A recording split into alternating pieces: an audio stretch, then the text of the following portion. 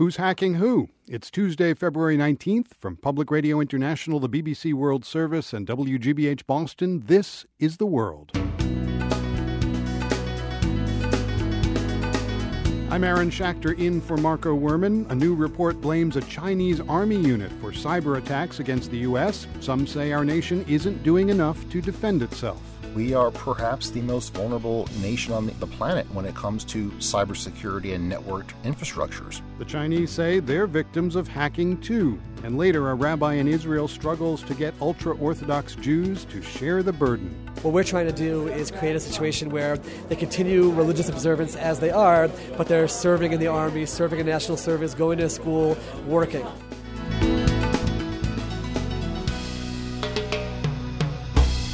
PRI's The World is supported by the Medtronic Foundation, inviting you to assist Minnesota Timberwolves' Ricky Rubio in an online simulation to learn how to save a life from sudden cardiac arrest, a leading cause of death among young athletes. Learn more at heartrescuenow.com. This is The World. I'm Aaron Schachter filling in for Marco Werman. Groundless criticism. That's what the Chinese government suggests is in a new report issued today by a U.S. computer security firm.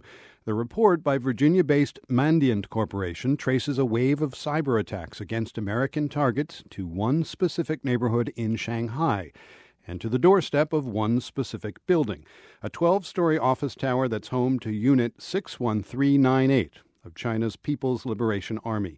The World's Mary Kay Magstad is following the story from Beijing. And Mary Kay, tell us about Unit 61398. Is that something everyone there knows about? And what have we learned about them? No, I mean, basically the very fact that the unit has a number is a code. It's a way for the military to cover what the unit is doing. This unit is officially the second bureau of the PLA's, the People's Liberation Army's General Staff Department's third department. What is that about? Well, this is a unit that's tasked with intelligence, with cyber operations, and with cyber intelligence. And what the Mandiant report has put together in 60 pages with a lot of very specific detail is to build the case that what it has been calling an advanced persistent threat, APT, and they call this particular one APT-1, is in fact this unit of the Chinese People's Liberation Army. And what they have been doing is stealing vast amounts of information from U.S. and other computers, businesses, government departments, and other organizations, both to help Chinese state-owned enterprises and the government in their efforts to excel in certain key industries, but also to gain intelligence on what rivals are up to, what the U.S. government is up to, what U.S. journalists are up to. And alarmingly, Mandiant says, they're developing a capability to be able to break into electrical grids and to have some effect on oil and gas supply. And is that the most shocking part of this report? Because certainly we've heard from your own reporting that China is engaged in espionage. Well, I think what's interesting about this report is that it goes into so much specific detail. It even actually shows a video on their webpage connected to this report that shows the actual attack happening. They were able to follow the screen and take a screenshot, but not just a still shot, of video that showed the cyber attack. Basically, Mandiant has been following these sorts of activities by what they're calling Advanced Persistent Threat 1, which they think is the People's Liberation Army Unit 61398. They've been following them for 7 years. And within this report, there are 3,000 separate pieces of data that point to the high likelihood that this is one and the same. This Advanced Persistent Threat is the PLA's intelligence unit 61398. And why talk about this now? What's happened recently that caused Mandiant to bring this out in the open now? Well, what's been happening over the last couple of years is that these kinds of attacks, both in frequency and also in sort of the seriousness of the kind of attack that's being made, have really been ramped up. This is what Mandiant is saying. And to just read to you quickly from their report explaining why they decided to go ahead and expose this, they said that It's time to acknowledge the threat is originating in China, and we wanted to do our part to arm and prepare security professionals to combat that threat effectively. So certainly the point is not to name and shame, but it's to get people in the United States and other English-speaking countries to be on their guard. To recognize the magnitude of the threat, to recognize that it's becoming increasingly aggressive, and then to take steps to try to fend off these kinds of attacks. Now, interestingly, the initial response from the Chinese government was not to say, this is baloney, we're not doing anything of the kind. In the past, the Chinese government has fobbed off accusations and general reports that haven't gone into anything close to this much detail, saying, you can't throw groundless criticism like this at us. And by the way, we're also a victim. Chinese computers get hacked all the time, and, we all need to work on this together internationally. Today, Foreign Ministry spokesman Hong Lei said something similar, but not exactly the same. He said, and I'm quoting here, "Hacking attacks are transnational and anonymous. Determining their origins is extremely difficult. We don't know how the evidence in this report can be tenable." And then he also said, "Groundless criticism is irresponsible and unprofessional and will not help solve the problem." Listen closely to that. He didn't say, this report contains groundless criticism, which he surely would have if he felt that he could. But he basically is building the case that's very familiar, that usually comes from China. How can you pin this on us? You don't have the evidence. This report was Mandian's best effort to say, yeah, we do. The World's Mary Kay Magstad in Beijing. Thank you so much. Thank you, Aaron. You can see the video Mary Kay mentioned of an actual hacker attack as it was tracked by Mandiant. That's at theworld.org. Whether or not Chinese hackers are at work in that office tower in Shanghai, cybersecurity is increasingly a top issue here in the U.S. Today, the White House said it has repeatedly raised concerns about hacking with senior Chinese officials. And last week, President Obama mentioned cybersecurity in his State of the Union speech. Now our enemies are also seeking the ability to sabotage our power grid, our financial institutions, our air traffic control systems. We cannot look back years from now and wonder why we did nothing in the face of real threats to our security and our economy. Cyber threats to our infrastructure are nothing new, according to Rick Forno. He directs the Graduate Cybersecurity Program at the University of Maryland, Baltimore County. The fact that our networks and our critical infrastructure systems remain vulnerable to external penetration like what we're reading about, that to me is still very disturbing, because we've been talking about this exact type of vulnerability for close to 15, 20 years now. Certainly, we must be doing something. If a power control system is deemed a critical resource, why is the computer that controls that public resource able to receive email from the outside world, such as from China, and cause mischief? Those systems that we view as critical should be segregated completely from the public internet. And yet nothing's being done, is what you're suggesting. Not enough is being done, and not enough to produce meaningful and effective, lasting cybersecurity improvements. A lot of it is window dressing and, good for a soundbite, but when the rubber meets the road, I don't see a lot of the improvements that are needed. Speaking of good for a soundbite, certainly it's easy to blow this thing out of proportion and to get really, really frightened. Is it a frightening scenario? How vulnerable are we, do you think? We are perhaps the most vulnerable nation on the planet when it comes to cybersecurity and networked infrastructures. These should give us pause as we look at, why we remain vulnerable. Is the U.S. sort of doing its own bit to attack or prepare to attack other countries? Is this kind of a tit-for-tat thing? It would not surprise me in the least. I believe what we're seeing both with China and perhaps even the U.S. and other nations is proactive intelligence gathering of other countries' networks to see what's out there and do what intelligence agencies and militaries have done for decades, looking at other countries. Where does this lead? Are there any red lines? International jurisprudence is so complicated. There are so many aspects of it. Is the fact that a computer run by a Chinese organization that's allegedly part of the Chinese military attacking a U.S.-based computer, is that an act of war because those bits and bytes crossed U.S. borders? I don't know. There are economic considerations. Where do we draw that red line really is something that there is no clear answer or even clear guidance on that yet, to my knowledge. Well, it would seem to me that if something crosses from commercial espionage to harming the publics of one country or another, that's a pretty big deal. If the power gets shut off in New York City, that's beyond stealing secrets. I agree. And then you could make the argument that you're looking at maybe a war or something just short of a war where you do get different interpretations because you have placed public safety at jeopardy. And what do we do? How do we respond? We have made overtures to the Chinese government, I guess, complaining about these alleged activities.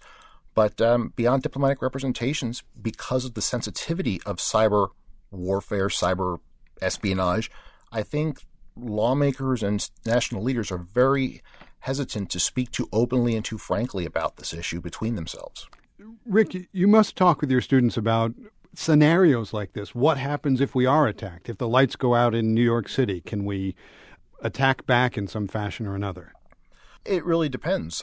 This is not the same as the Cold War, where if somebody launched a nuclear missile at the United States, you could look and use satellites and say, oh, country X launched from this city and this launch site. It's a lot different in cyberspace to point attribution at the true perpetrator of a cyber attack or a cyber incident. That's a huge problem, especially when you're talking, do we nuke them?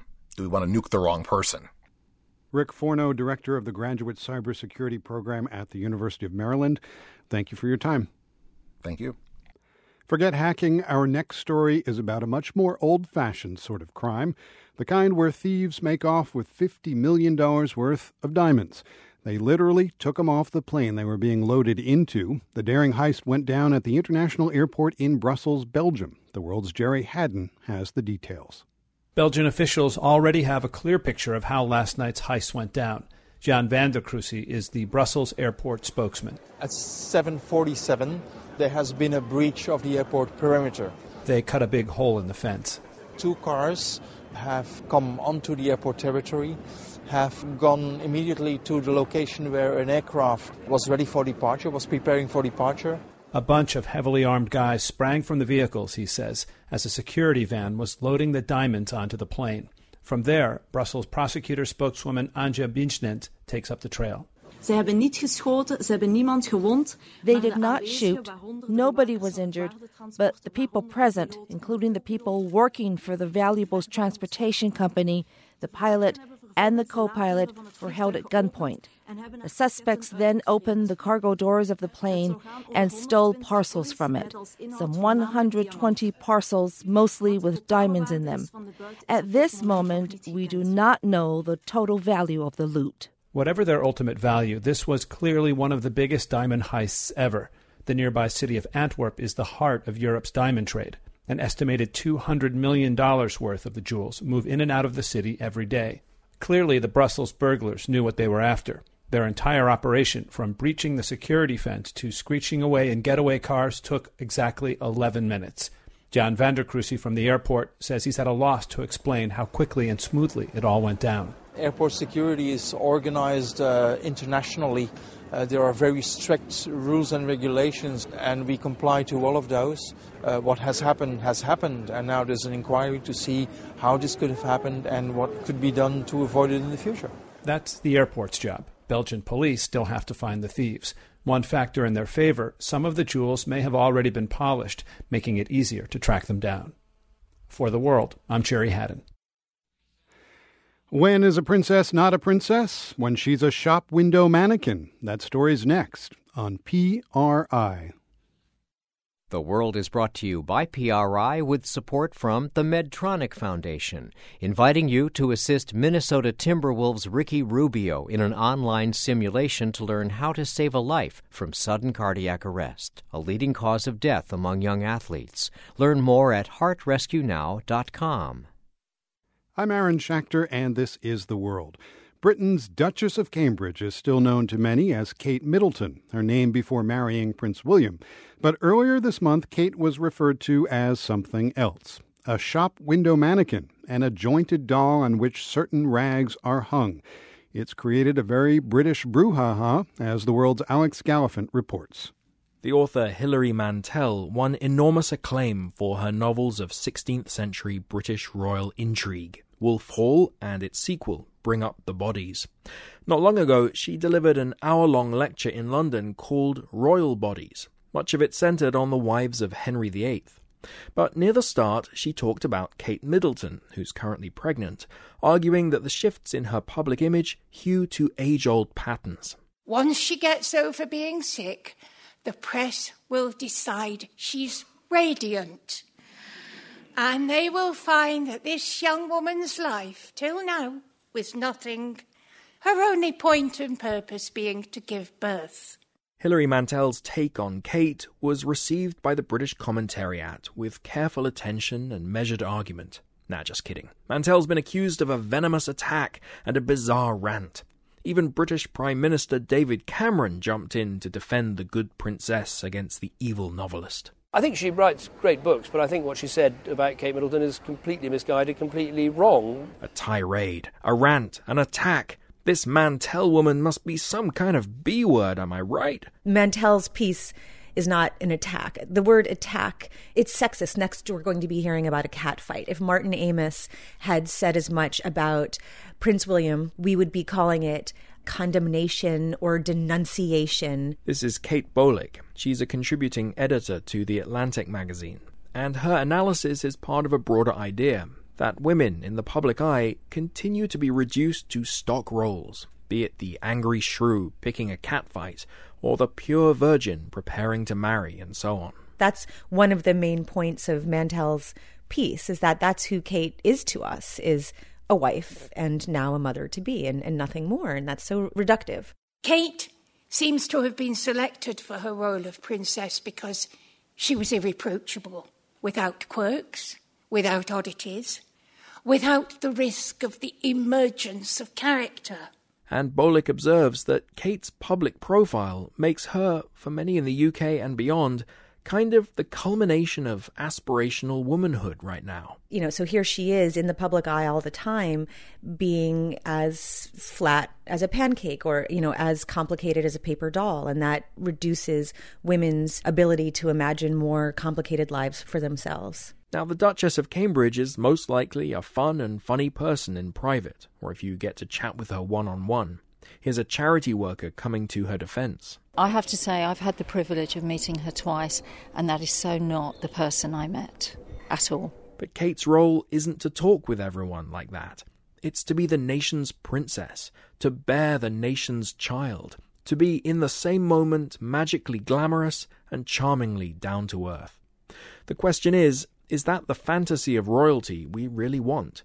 Again, the commoner, Kate Bolick. If they wanted, they could be creating a new kind of narrative or a new kind of fantasy. And Kate Middleton, highly educated in a time when women don't live with the restrictions they once did, she's well placed to transform the fantasy, to be the princess you really can believe in. She could reconcile those aspirations, if she had them, with the role that the royal family requires, if she had the imagination and wherewithal to do that. Maybe she will, maybe she won't.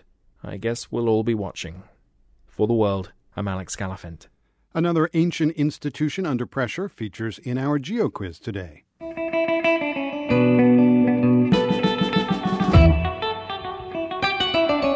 The institution is the Catholic Church, and the setting for our next story is the Asian country we want you to name. It's a nation of islands, more than 7,000 of them, and it's 80% Catholic. You know what? Don't bother reaching for the atlas. The answer is the Philippines. The Catholic Church wields a lot of influence there, or used to, as Jason Struther reports from Manila. Ladies and gentlemen, walk this way! Carlos Celdran leads a group past the walls of a Spanish fortress in one of Manila's oldest districts. The 40-year-old performance artist is also a social activist, and that often puts him at odds with the Catholic Church here.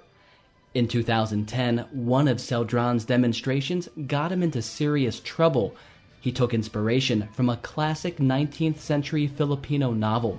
The antagonist is a man named Father Damaso, And that bad priest used his powers of the church in order to abuse the people around him and get what he wanted. So I wrote down the word Damaso on a placard. I entered the Manila Cathedral and I presented that one name in front of all the bishops of the Philippines. And Celdran shouted that the church should stop meddling in government affairs. That stunt got him arrested. Last month, he was convicted of offending religious feelings and now faces up to a year in prison. Celdran says he wanted to draw attention to reproductive health legislation, the RH bill, which the Catholic Church had tried to block for well over a decade. But this past December, lawmakers finally approved it, and Celdran couldn't be happier. The RH bill now has become RH law. That was my objective when I entered the cathedral. The objective accomplished. Worth every moment, jail time or not. Around 80% of all Filipinos are Catholic, and the church has been the nation's spiritual center since colonial times. But some observers say its moral and political influence is not what it used to be, and the passage of the reproductive health legislation is proof of that.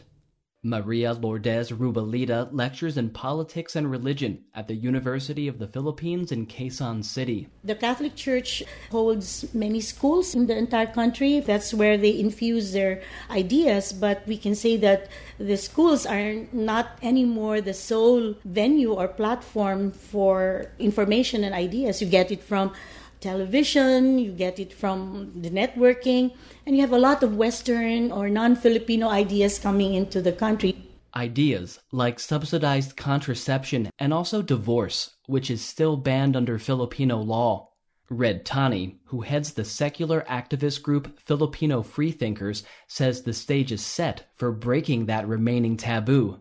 He says politicians who are sponsoring bills to legalize divorce can appeal to the public on economic terms. I think it will be a lot easier than the RH battle. Because in terms of divorce, you really don't have to put a budget on it. It's going to be purely a human rights issue, an issue of personal choice. Even staunch church supporters like Anthony Perez, founder of the group Filipinos for Life, admit that many Catholics are pulling away from the church, and other religious groups are drawing them in. The church is in the crossroads today, absolutely. The parish priests are losing their members to the charismatic groups. The influence of the priests are waning. The church has to recognize the change of paradigm. Perez says last week's resignation of Pope Benedict might help turn things around. He hopes the next pope will re-energize the church and bring Filipino parishioners back not only to the pews, but also to their traditional Catholic values. For The World, I'm Jason Struther, Manila. This is PRI.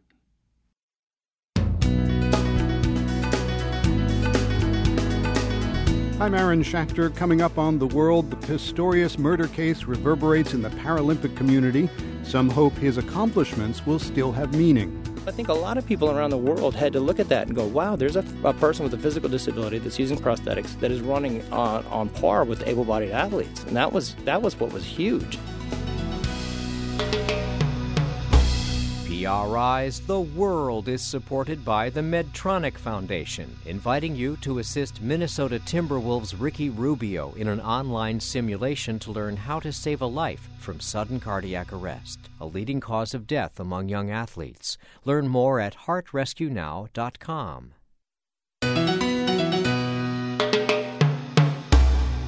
I'm Aaron Schachter, in for Marco Werman, and this is The World, a co-production of the BBC World Service, PRI, and WGBH Boston. The athlete Oscar Pistorius doesn't dispute he shot and killed his girlfriend, the model Riva Steenkamp, but he says he thought she was an intruder in his bathroom. Prosecutors aren't accepting that explanation, though. In a Pretoria courtroom today, they accused Pistorius of premeditated murder. If convicted, the Olympic and Paralympic track star could be sentenced to life in jail. The World's Anders Kelto is in Cape Town. And Anders, it was an emotional day today. Riva Steenkamp's funeral was held today. The court case was today. How are things being reported there in South Africa? Well, the media, and particularly social media, has really spiraled out of control. I've seen the phrase Oscar Pistorius trial by Twitter bouncing around a lot, and that really is the case. There's so much speculation happening about what actually happened, stories about love triangles and a bloody cricket bat, that it's hard for the public to distinguish facts from speculation or from pure fabrication. And a lot of people are concerned that because of this, he's not really going to get a fair trial. As for what happened in court today, both defense and prosecution agrees that Mr. Pistorius did it. What is the prosecution saying? Well, the prosecution is saying that this is a case of premeditated murder, that he knew that his girlfriend was inside the bathroom, that she was locked inside this bathroom, and that he shot her with the intention of hitting her and killing her, and that it was a premeditated murder. But Pistorius, for the first time actually, came out and gave his version of the events through an affidavit that was read by his lawyer. And his version of the story is basically that he awoke in the night to close the sliding door, which was open. He heard someone in the bathroom, and then he fired 4 shots through the bathroom door, thinking that it was an intruder in the house. He claims he then went back to bed to tell Steenkamp, his girlfriend, what had happened, only to find that she wasn't there. And only then did it dawn on him that it could be her in the bathroom. So he claims he then walked to the balcony, called for help, and then eventually broke down the bathroom door and carried his girlfriend down the stairs, but she died in his arms before help could arrive. It isn't uncommon that someone in South Africa would have a gun by the side of the bed or that there would be an intruder, is it? It's not that uncommon for people to own guns here, although the restrictions are more severe than the United States, for example. But Pistorius was known to sleep with a 9mm under his bed. In fact, he made that statement in court today. It's also emerged in the course of this trial that he isn't exactly the kind of person that a lot of people assume, that he's dealt with anger issues and is a little bit of a wild man. And so there is sort of this reflective quality taking place on the part of South Africans, of people realizing, hey, maybe this guy isn't exactly who we all assumed that he was. And from what I understand, he's actually set up a media team in addition to a legal team as this court case progresses. What more can you tell us about that? He has. He's hired a guy named Stuart Higgins, who is a former journalist and now works in PR in London. And in fact, he was Oscar Pistorius's PR officer during the London 2012 Olympics and Paralympics, so they have a history of working together. And Higgins said he felt obligated to work with him. He didn't want to turn his back on him in this time of need. So he's been working with him to sort of launch a positive PR campaign on Pistorius's behalf. They've relaunched Oscar Pistorius's website, and it shows positive messages of support that he's received, especially from other disabled people and disabled athletes. But at the same time, Higgins says that they're under strict orders from the court not to try and fight this case in the media or to try and influence media coverage in any way.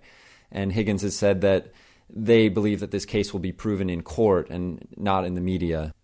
The World's Anders Kelto in Cape Town, South Africa. Thank you for the update. Thanks, Aaron. We have a lot more on issues related to gun violence around the world, including our story on the history of guns in South Africa. That's all at theworld.org.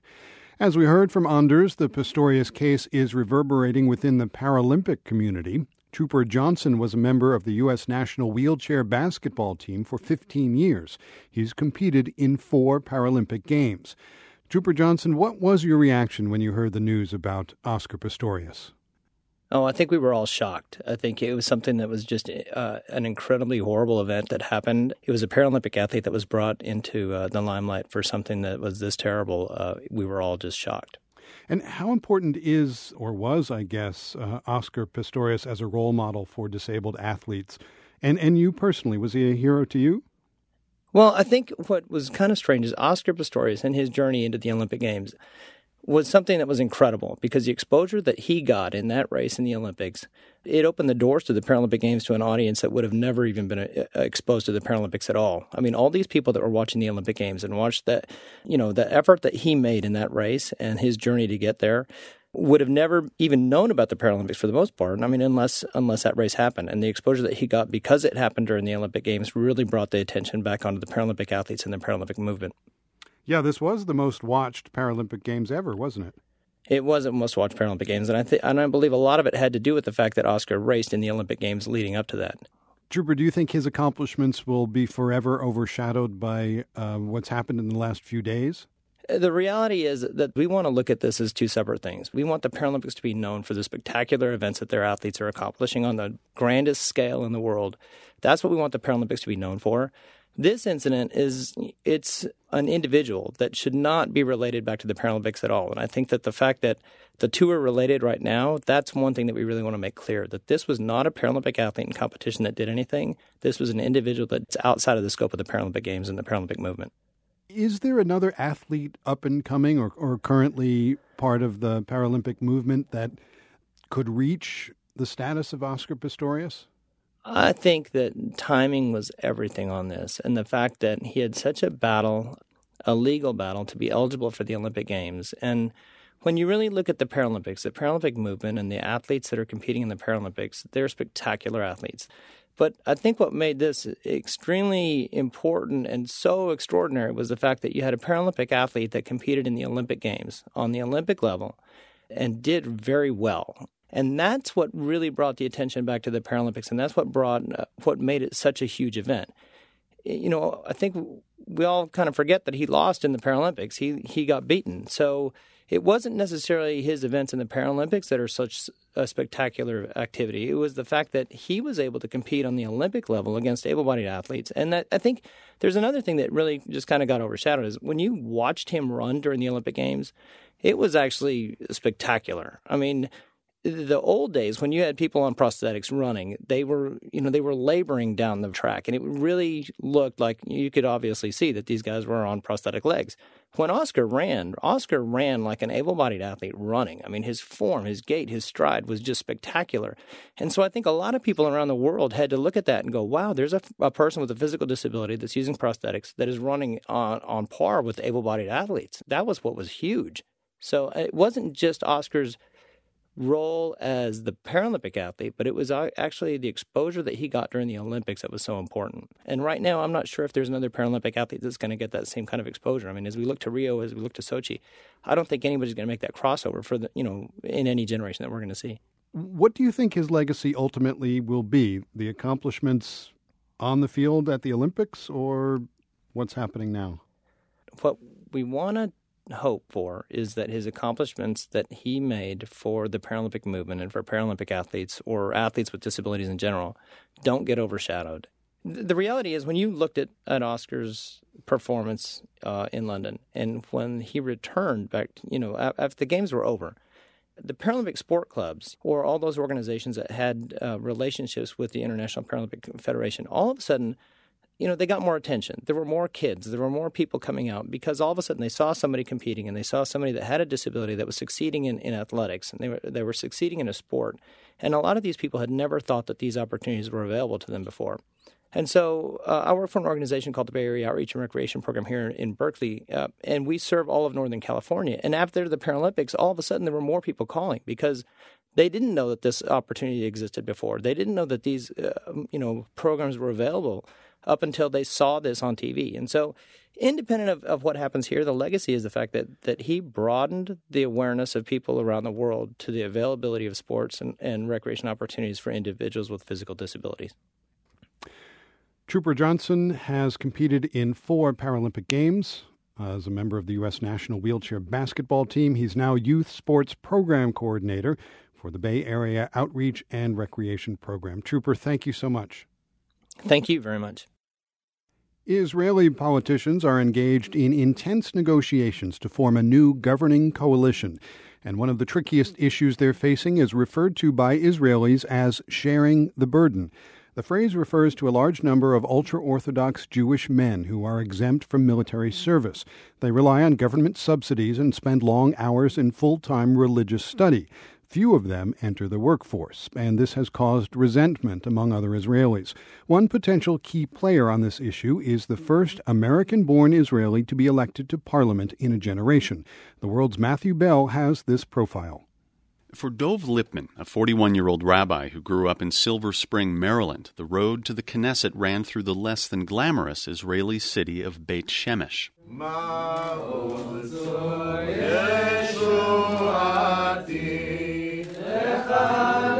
In late 2011, Beit Shemesh was a cultural battleground.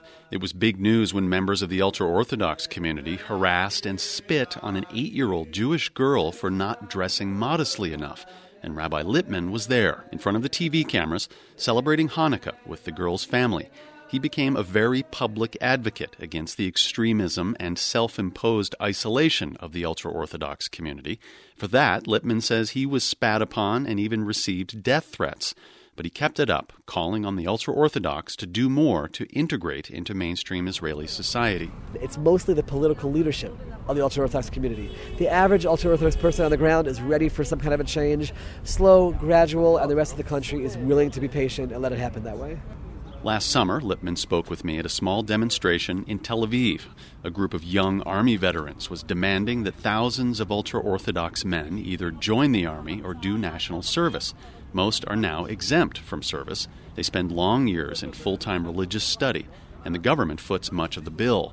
Judaism puts an emphasis on learning the Old Testament, or Torah, but Rabbi Lippman told me there needs to be a better balance. Listen, I love studying Torah. I dedicated my life to the rabbinate.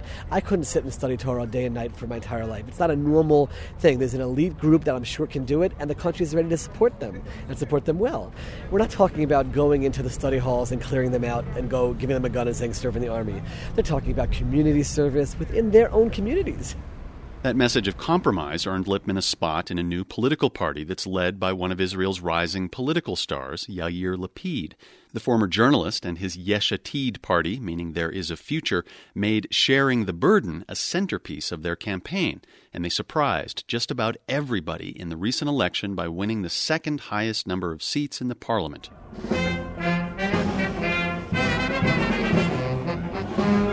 I spoke with Dov Lippman at the Knesset about a week ago on the day he took the oath of office.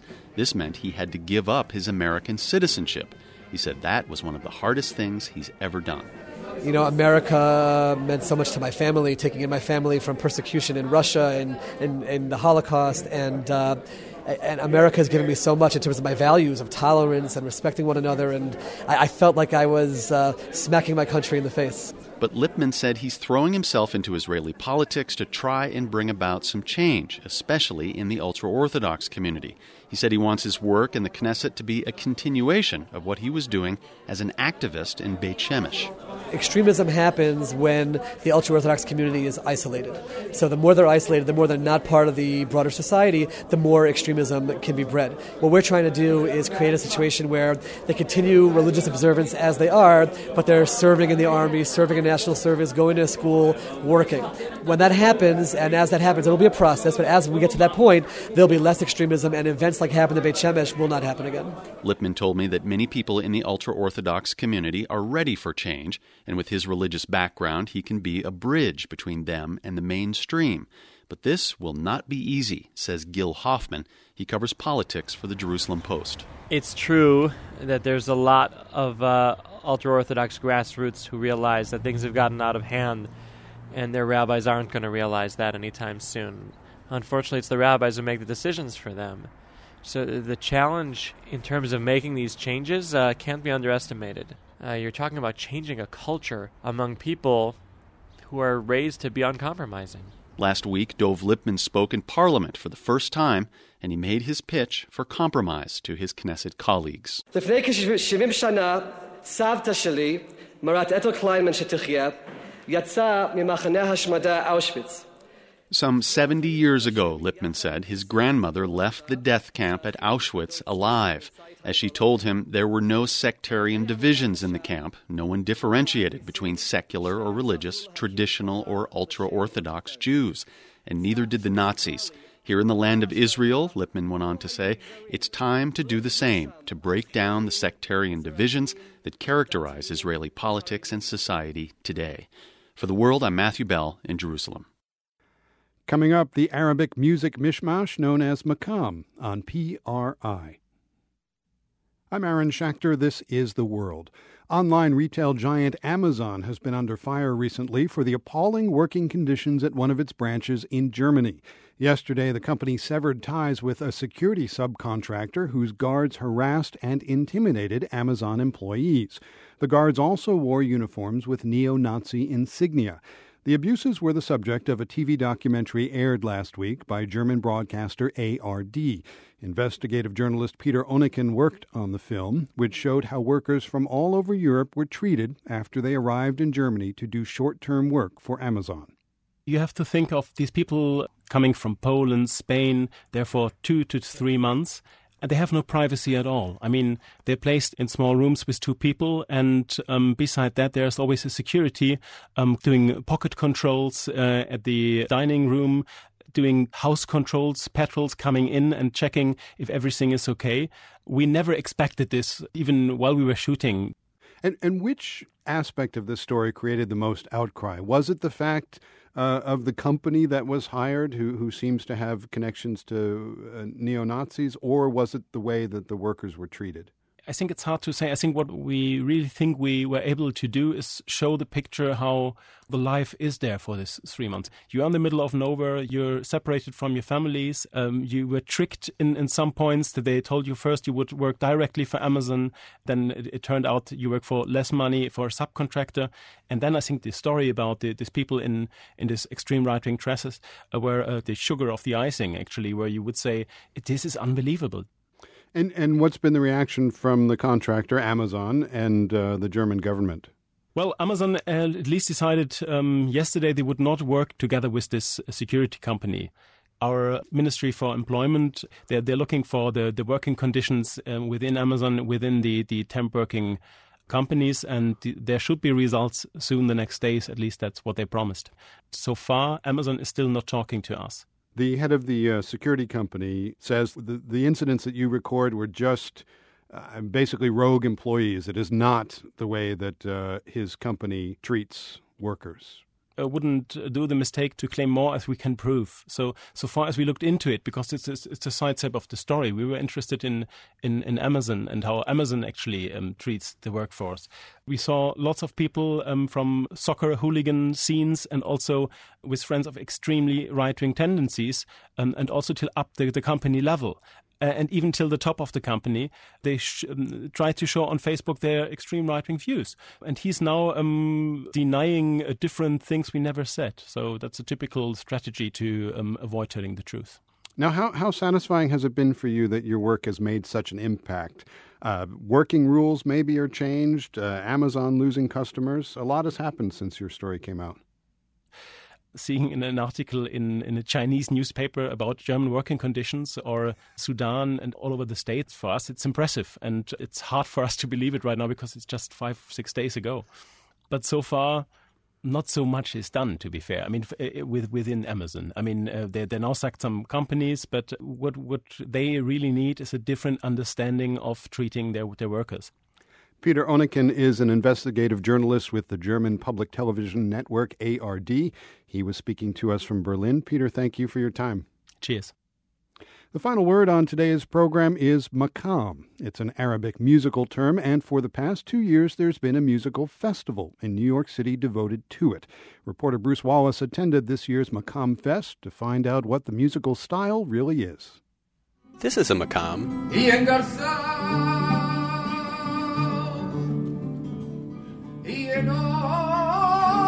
This is a Maqam.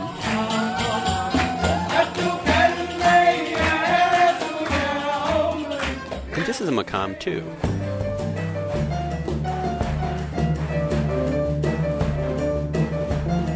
What exactly is a Maqam? They're basically 7-note scales similar to Western scales in that regard, except that some of them have uncommon intervals, in particular intervals that use quarter tones or notes that are sort of would lie somewhere in between the white keys and the black keys on the piano. Amir El-Safar is an Iraqi-American musician and curator of Maqam Fest. He says the festival explores Maqam's ability to cross all sorts of national and regional boundaries. It's just fascinating to me that this musical language has existed throughout the centuries and has traversed this incredible distance. It sort of tells a history, and maybe an alternative history of humanity. One group playing Maqam Fest, New Andalusia, takes the historical connections between Spain and North Africa as its jumping-off point. They open their set with an oud and a nylon string guitar trading improvisation, a classic way of settling into a Maqam.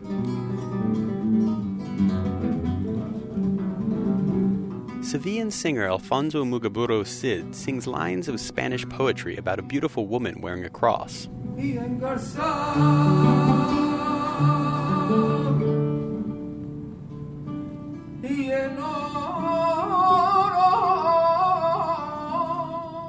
Tunisian musician Taufik bin Amour answers with lines from an Arabic poem.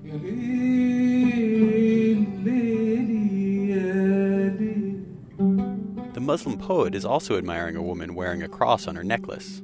He doesn't have an issue with the difference of religion. It's just that he's jealous of where the cross sits, Bin Amour says literary connections deepen the group's cultural exchange. And so it binds both. And then all of a sudden we both are singing, these two really beautiful poems that are about, a beloved or a woman who's wearing a cross.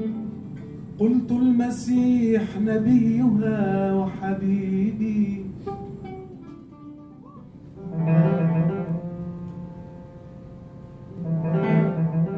European and Arabic traditions combined again at the end of the night in the piano of Amino Belyamani, whose group Saha closed Maqam Fest. After studying Western classical and jazz music, Belyamani started digging into the music of his native Morocco. In Saha, he plays a piano that's been retuned to accommodate different maqam. He says the retuning opened up new vistas in his playing.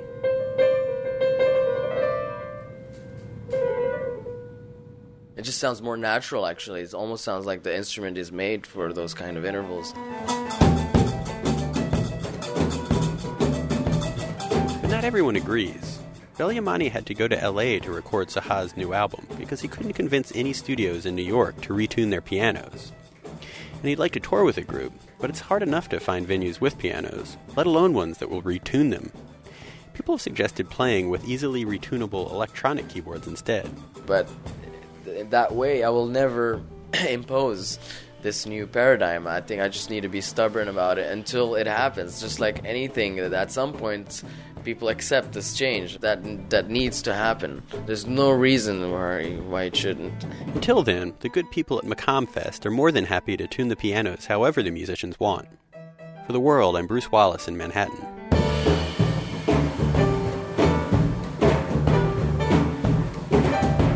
You can listen to more of Saha's unique Maqam tunings. We've posted the full version of their song 1833, played over a North African Berber rhythm at theworld.org. From the Nan and Bill Harris studios at WGBH, I'm Aaron Schachter. Thanks for being with us. The World is a co-production of the BBC World Service, PRI, and WGBH, supported in part by the Rita Allen Foundation, investing in transformative ideas in their earliest stages to leverage their growth and promote breakthrough solutions to significant problems. Online at ritaallen.org. By the Henry Luce Foundation for increased understanding of East and Southeast Asia, and by the WGBH Fund for Environmental Reporting, whose donors include the Grantham Foundation for the protection of the environment, supporting a cooperative approach to solving our critical environmental problems while we still can, and the Candida Fund, furthering the values that contribute to a healthy planet. PRI, Public Radio International.